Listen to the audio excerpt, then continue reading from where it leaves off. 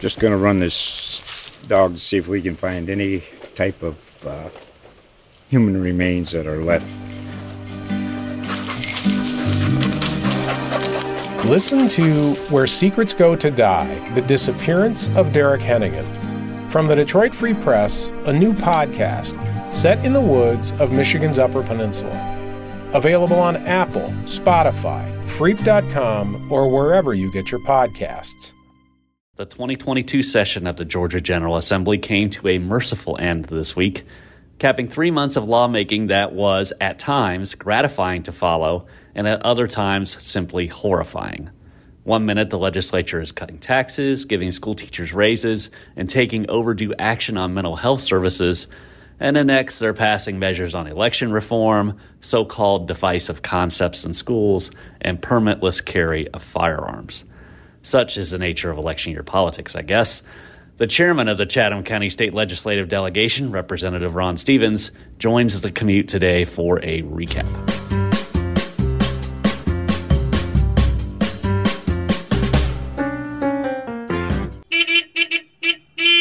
From SavannahNow.com, this is the Commute Podcast presented by National Office Systems. I'm Adam Van Brimmer, opinion editor at the Savannah Morning News and the host of this twice-weekly podcast focused on news and happenings in and around Savannah. Today's episode is a look back at the 2022 legislative session, which wrapped up in the wee hours of Tuesday morning at the Georgia Capitol. The legislature did its 40 days of work and isn't scheduled to convene again until January 2023. By which time we will have several new legislators and potentially even a new governor. We take a deep dive into the 2022 session and the main takeaways with the leader of our local 8-member delegation, Georgia House Rep. Ron Stevens, on this edition of The Commute. First, though, a message about the podcast presenting sponsor, National Office Systems. I like this read. It's almost like I read it myself. Anyway, let's face it. When it comes to the office environment, we've all been treading water since the COVID-19 outbreak. Now is the perfect time to freshen up your space, and the folks at National Office Systems are Savannah's experts in office design and outfitting. They work with top-quality suppliers such as Dirt Modular Interiors and Herman Miller Office Furniture to create great workspaces. Learn more by visiting www.natoffsys.com. That's www.natoffsys.com. Now, here's that interview with Georgia House Rep. Ron Stevens. Pleased to be joined on the Commute by Representative Ron Stevens. Of course, Ron was with us 3 months ago in early January previewing the legislative session. And here we sit in April the 7th, and we're going to recap the legislative session. And Ron, I always forget the number, but I know this is 20-something for you. As you look back on this one, what are your general thoughts on it? And, of course, Sine Die was Monday, which went past midnight. I know that's not unusual, but still, for those of us who are sitting and watching it, it was somewhat eventful. If you had to kind of give your general thoughts on the session and on the close of the session, what would they be? Long, very long. I was beginning to think we never were going to get out of there.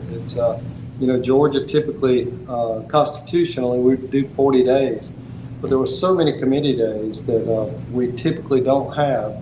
And typically we're out around St. Patrick's Day. Well, we're into April. But I'm counting my blessings. We could be South Carolina. We go all the way through June Right. for some reason. So it started off with a bang, and it went straight on, and I'm pretty happy with the way things wound up. Well, let's start with the cheers side of things, and most of that has to do with the budget. It was very advantageous to have such a surplus with the budget. It allowed you to do a lot of different things, and we're going to go through a couple of those things. But I think I want to start with the money for Savannah, and I know that the Convention Center was one of them. Culinary arts was one of them. When you look at the money that you guys are bringing back home in that budget, what kind of stands out to you? You know what, $173 million over a 2-year period is just phenomenal. It is the largest, by far the largest, maybe in a decade when you accumulate it all together, that we've gotten for one single project in Savannah.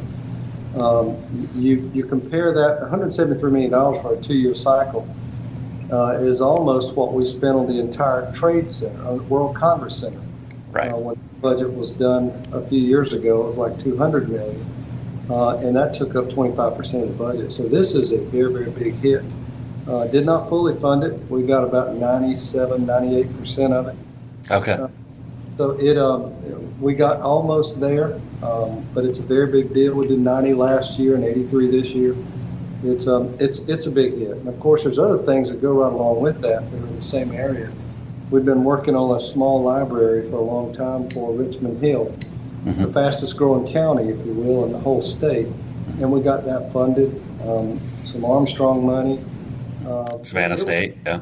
Savannah State. It was a very good year for our colleges, and really a very good year for coastal Georgia altogether. Yeah, I know that there was money in there for Savannah Tech and the Culinary Institute on Bay Street, which for those of us that spend time downtown, we've been looking at that vacant storefront for about 4 or 5 years now. And I know there was some money put aside for that last year, some money this year. When you think about the whole idea of having that culinary arts school there and a bakery and a storefront there, is that something you're looking forward to getting that finally open? I have partaken in some of their some of the finer food that comes through there, and Savannah is becoming a destination for food anymore. And whenever I saw that old building and the original intent to try to turn that into a culinary school, I wasn't sure how that was going to work out, but I'm glad that I was wrong, because it's turned out to be a phenomenal success. And of course, with the very nice restaurants we've got in Savannah now, especially down in the downtown area, all over the place, people now come here for the culinary piece. That's right. And you merge that with the with some of the entertainment places we've got around, not to mention the new I want to call it the new Civic Center, the new arena. Right. It really makes Savannah a destination, and all that revenue that we're spending there is coming back many times over. Not to mention keeping the jobs for our own folks instead of having to leave. Yeah, I know the restaurants in town are always looking for help, not only in the dining room but in the kitchen. So I think anybody that goes through that Culinary Institute now it's going to be a pretty good pipeline into our local hospitality. Let's shift gears and talk a little bit about put money in all of our pockets, and that is the fact that the supplemental budget or the mid-year budget included a tax refund. I think every individual filer is getting $250, so of course joint filers then will get $500. And then also lowering the tax rate from 5.75% to 4.99%. That really kind of shocked me, Ron, because a couple of years ago when they were talking about doing a two-step rollback from 6% to, I think at the time, 5.5%, that seemed pretty aggressive. Is it kind of blow your mind a little bit that it goes a step further and go a full percentage point down? It does, and it moves us from a graduated tax to a flat tax. We eliminate so many of the deductions a person might have to keep up with, and it's just a flat tax. And the refund, you mentioned that's if you pay the tax, you get a refund. If you're working public, you get a refund. And that's the way it ought to be. It's in my 24 years, I don't ever remember seeing a check come back for an overpayment, if you will. Yeah. There were a lot of folks that were, whenever you're in government, you never have enough money. There's always people that are at the trough ready to spend it for you. So this is the first time that I can ever remember that we're sending checks back to the folks that actually paid it in. So it's a big deal. But the idea of moving to a 4.99 or a graduated rate makes us incredibly competitive with our surrounding states, and people don't understand what that means. Whenever you move to a 4.99 over this period of time, we're going to be competing with North Carolina and some other states that have an income tax. That's important on a competitive nature in both corporate tax and individual tax. And it does keep us as the number one state to do business in the country. Right, and it's a good thing to happen right now, because I think most of us are rushing to get our taxes done because we've procrastinated for so long. So it'll be raise my hand. Top of mind. Also in that budget, we had some austerity cuts during COVID, precautionary. And a lot of the funding cuts, I shouldn't say a lot of the funding cuts, a significant part of the funding cuts were to K through 12 education. All of that was put back. QBE is fully funded. How big a deal is that? And, I think we talk about this at least once a year. It is a new funding formula on the horizon for the legislature down the road? We've had some conversation. As the other side did this funding formula way before I got here. In the 80s, yeah. In the 80s, and I didn't get it until 98. So the funding formula has been successful, but we've never fully funded it up until recent years. There ought to be conversation, and I think there will be in coming days to fine-tune what we've got. But honestly, the funding formula for QBE I would put up currently above around any state in the country. It does need to be updated. There's no doubt about it. But it's working. We fully funded it, and that's another thing. And you put the teacher pay raise on top of that. Georgia teachers are doing pretty doggone good. Yeah, and I think we need to emphasize that, because we're going to beat up on the Republicans in a little bit about some of the other things that happen in the schools, but it is very important to remember that when you're talking about school funding, never got fully funded until recent years, and in those recent years you had Republicans in the governor's mansion and Republicans controlling both chambers of the Georgia General Assembly. So everybody, when they start beating up on Republicans in education, just remember that. I think we have to do that in order to be fair. Another item that came down the pike late was Speaker Ralston's mental health bill, and the whole idea of mental health has not been treated the same way as physical health, or there hasn't been a law that said insurance companies and others need to treat mental health the same way they do physical health. This bill kind of closes that loop a little bit. Can you kind of give us a 50,000-foot view on what that bill is going to mean for the average Georgian? Georgia has been for years at the bottom when it comes to treating mental health, period. And it's all come, unfortunately, we've swept this issue under the rug. And, of course, every time we do that, we fall further and further behind on treating these illnesses. And, of course, it hits home with me with some of these kids that are going through puberty and some changes in life, whenever it's very difficult for some of these kids to deal with that. And we took it head on. It was something that Speaker Ralston felt very strongly about. We changed the perspective from treating it as mental illness to just treating it as an illness. We shouldn't treat it any differently than diabetes or blood pressure or any of these other illnesses. And we've changed the perspective as what insurance companies are going to pay. So if there is an insurance diagnosis, if you will, for mental health, it shall be treated the same way as a person going in for diabetes and blood pressure and those kinds of physical ailments. It is something that we were serious about. We spent an enormous amount of time on it. I think you're going to see us in the future spend quite a bit of money on it too. It's another issue that we've lagged behind, if you will, in putting our money where our mouth is. But the biggest thing that we did this year is we stopped sweeping the issue of mental health under the rug. We hope we can change the stigma of mental health to be nothing more than just another disease that needs to be treated. Go ahead. That's a big step that way.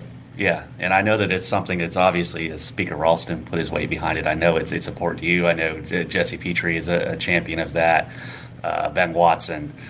So it's kind of near and dear to our own delegation. Of course, mental health here in Chatham County is a big challenge, particularly as it comes to treatment, and the fact that we end up with so many people at the Chatham County Jail who are struggling with mental illness, and it just seems to be a never-ending cycle. So this is one of these this is an incremental step, but an important step. Is that a fair way to look at it?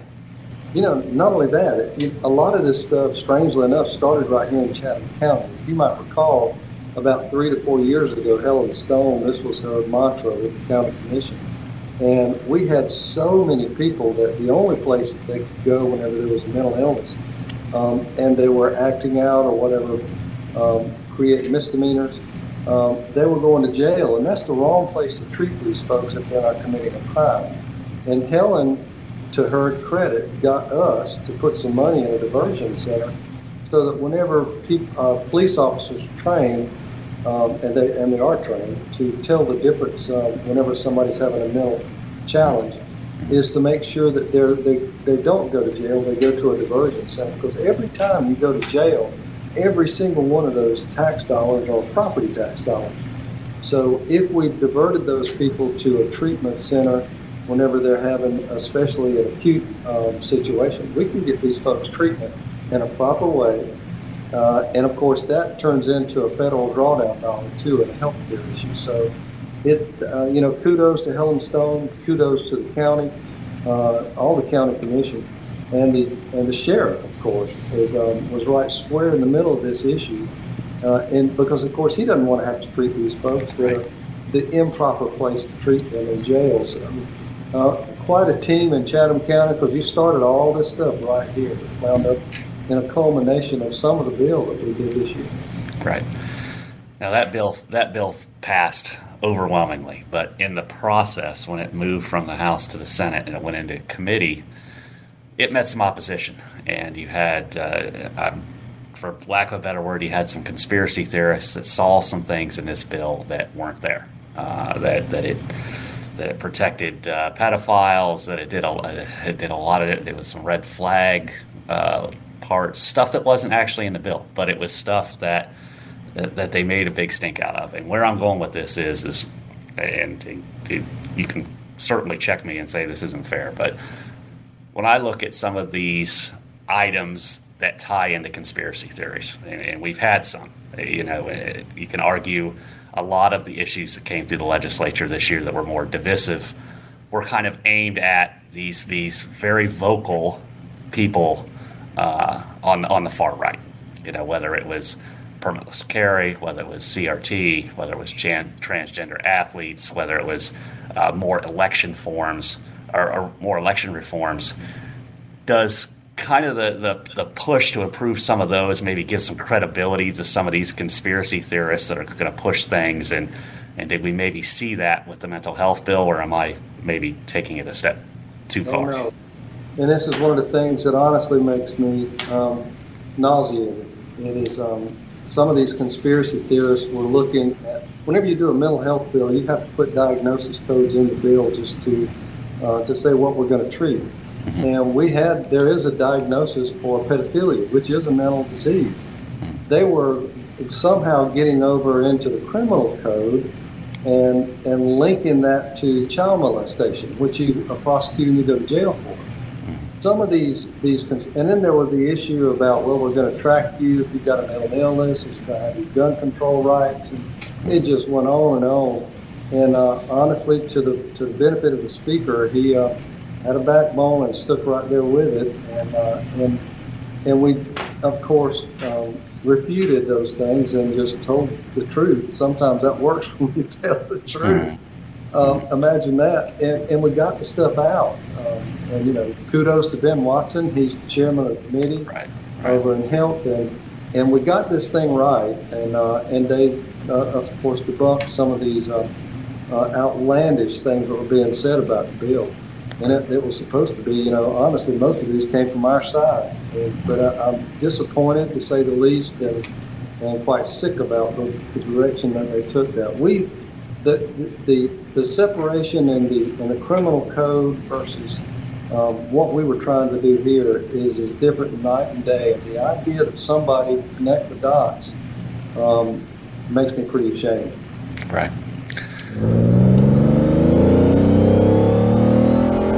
We'll be right back. Forgive me as I interrupt myself and tell you about, you think I'm going to talk about subscriptions, don't you? I'm not. Instead, today I'm going to talk about the Coastal Empire High School Sports Awards, presented by the Georgia Ports Authority and sponsored by Chatham Orthopedic Associates.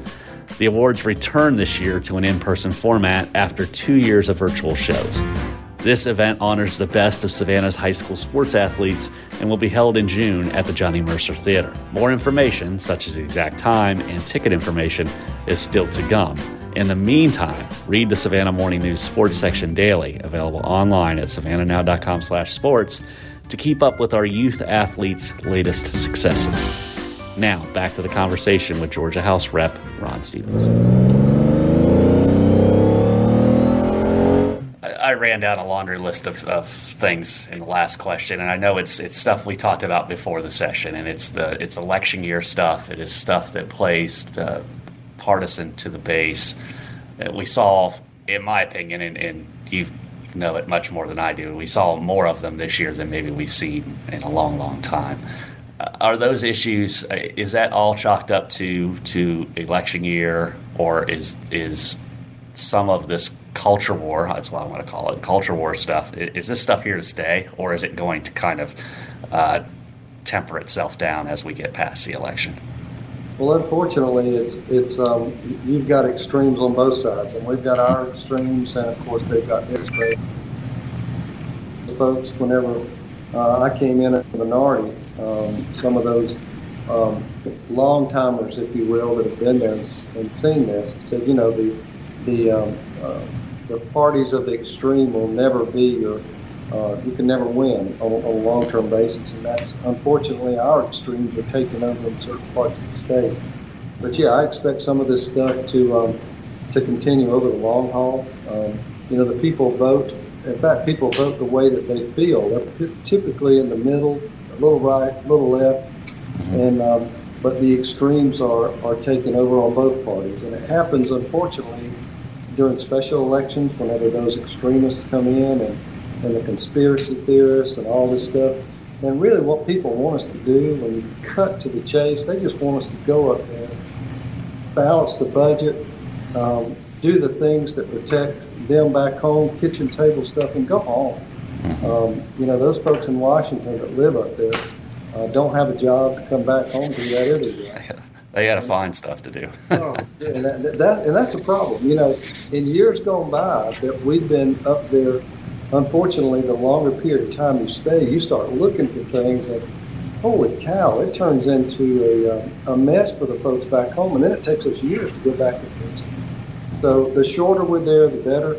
Texas probably does the best of anybody. They're there every other year.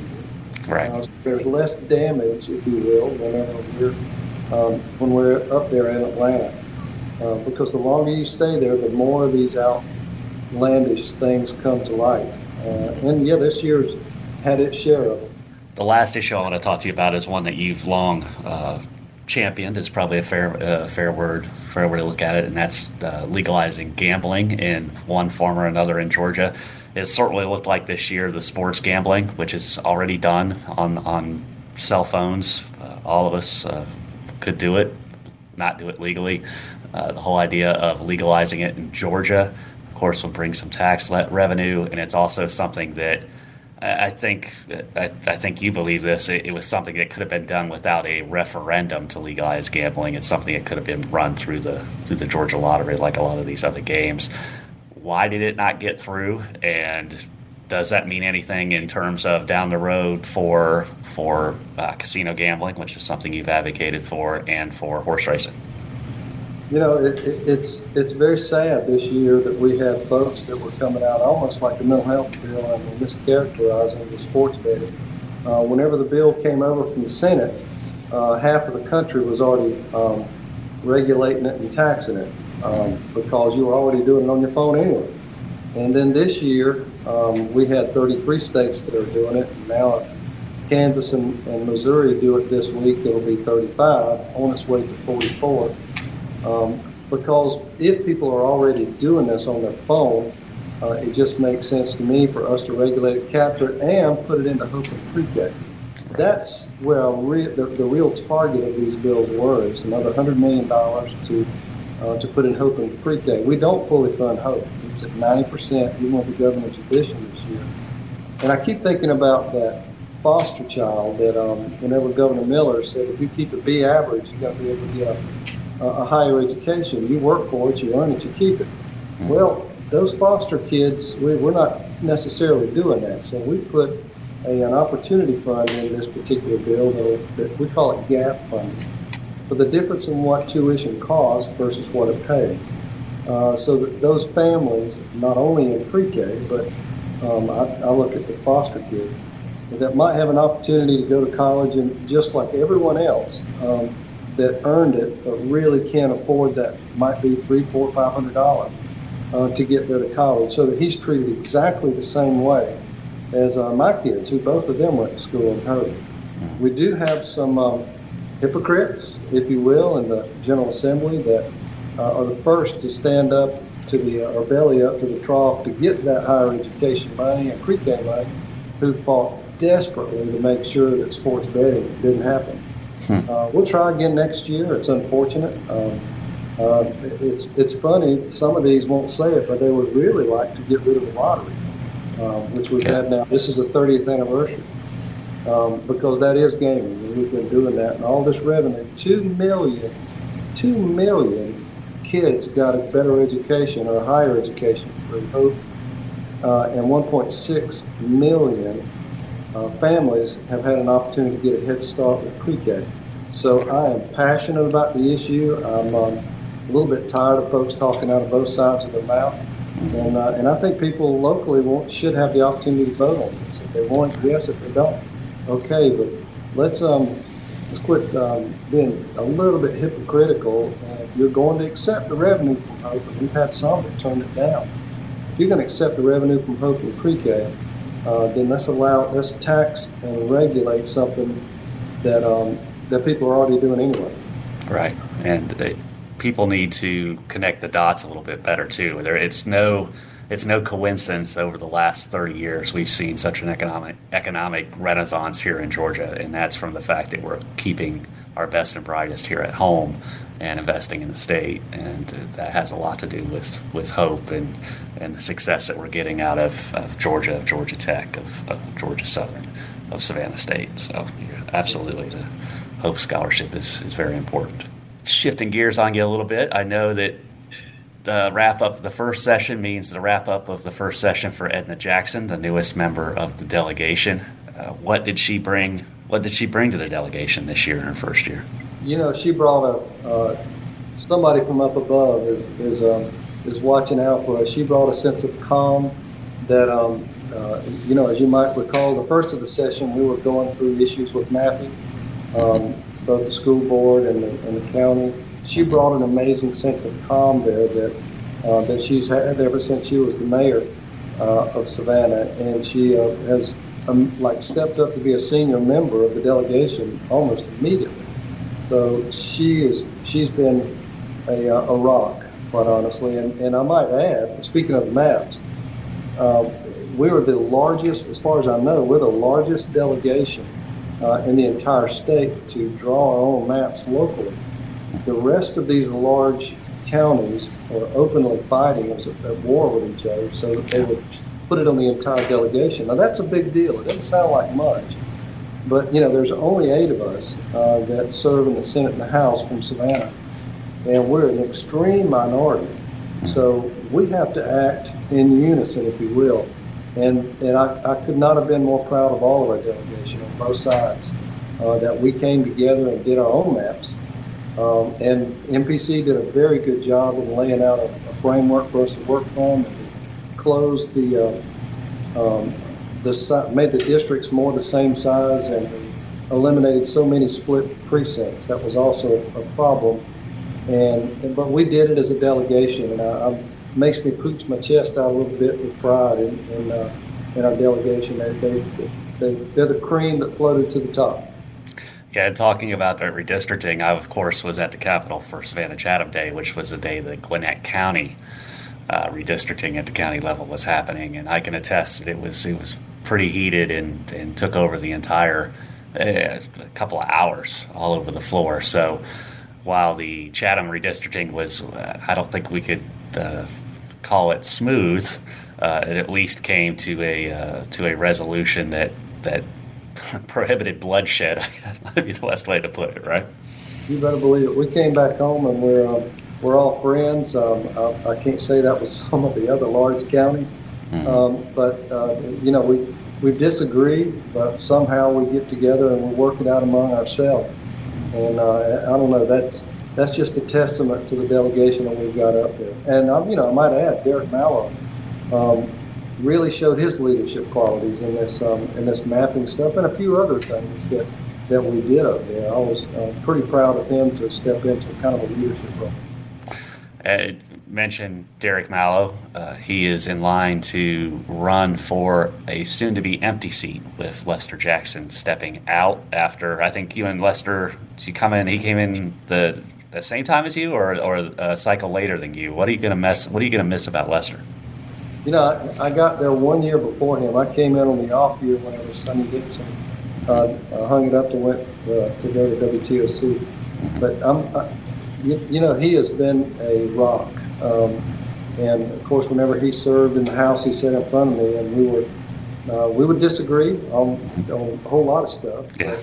But whenever he went over to the Senate, I keep thinking some of the big bills that he was on Senate Finance, and without him, they just wouldn't have happened. For example, that film tax credit bill I did in 2008 was, people didn't think much of it at the time, but that was a very, very big deal. So, now we've got 70,000 people working in an industry that's a $7 billion industry with,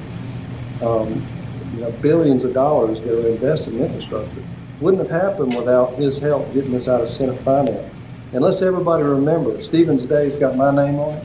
Mm-hmm. It would not have happened without Lester Jackson's signature.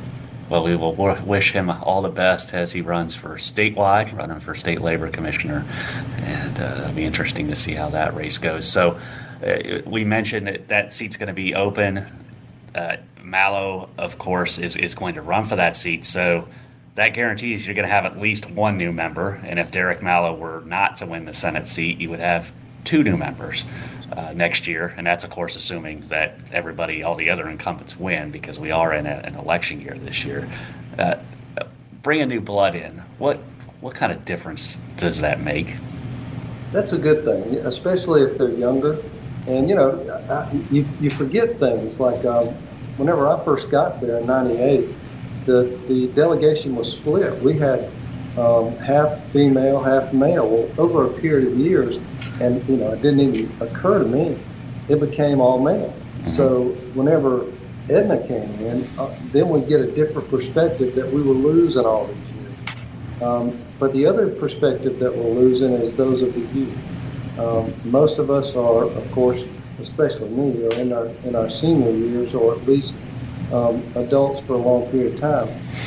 Whenever you lose a perspective of somebody that might be younger, that's just starting out to work, that's trying to start a family, that's trying to get an education, if you will, we've lost some of that perspective as well. And I certainly hope that we get some young folks that are willing to if they can afford it, to come to the Capitol and give their perspective, because we need that. And that's just in the whole state of Georgia. We've lost them. We certainly have some youngsters or younger folks that are going to be on the ballot in May, and then those that win will, of course, advance to November. But before we let you go, I wanted to ask you a little bit about the tornado out in Bryan County. I know you were out for some of the press events yesterday and looked at some of the damage. And I think all our hearts go out, but to be there firsthand, can you kind of put it in perspective for those of us that aren't out there?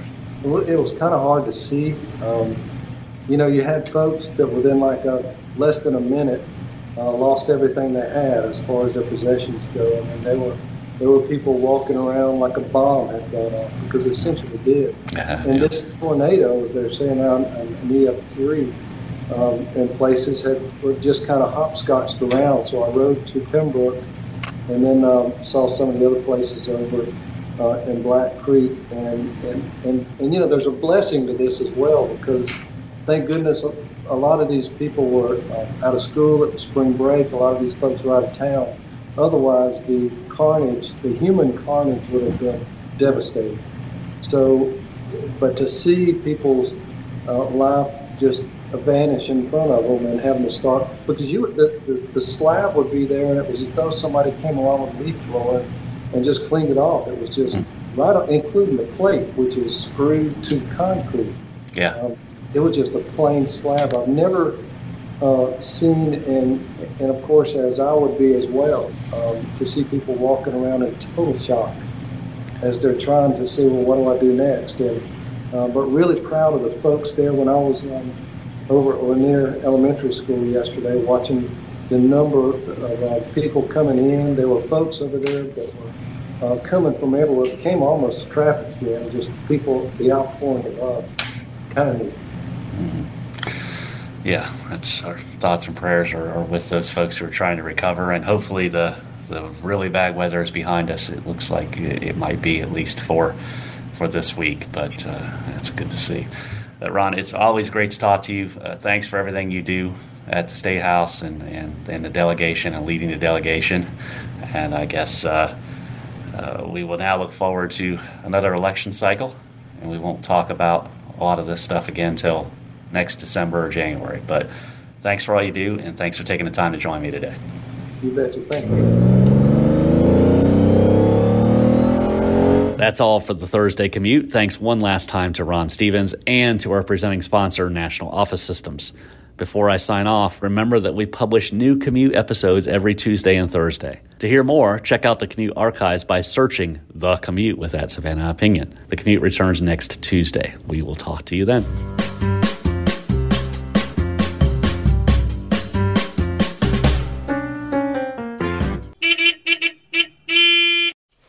Just going to run this dog to see if we can find any type of human remains that are left. Listen to Where Secrets Go to Die, The Disappearance of Derek Hennigan. From the Detroit Free Press, a new podcast set in the woods of Michigan's Upper Peninsula. Available on Apple, Spotify, Freep.com, or wherever you get your podcasts.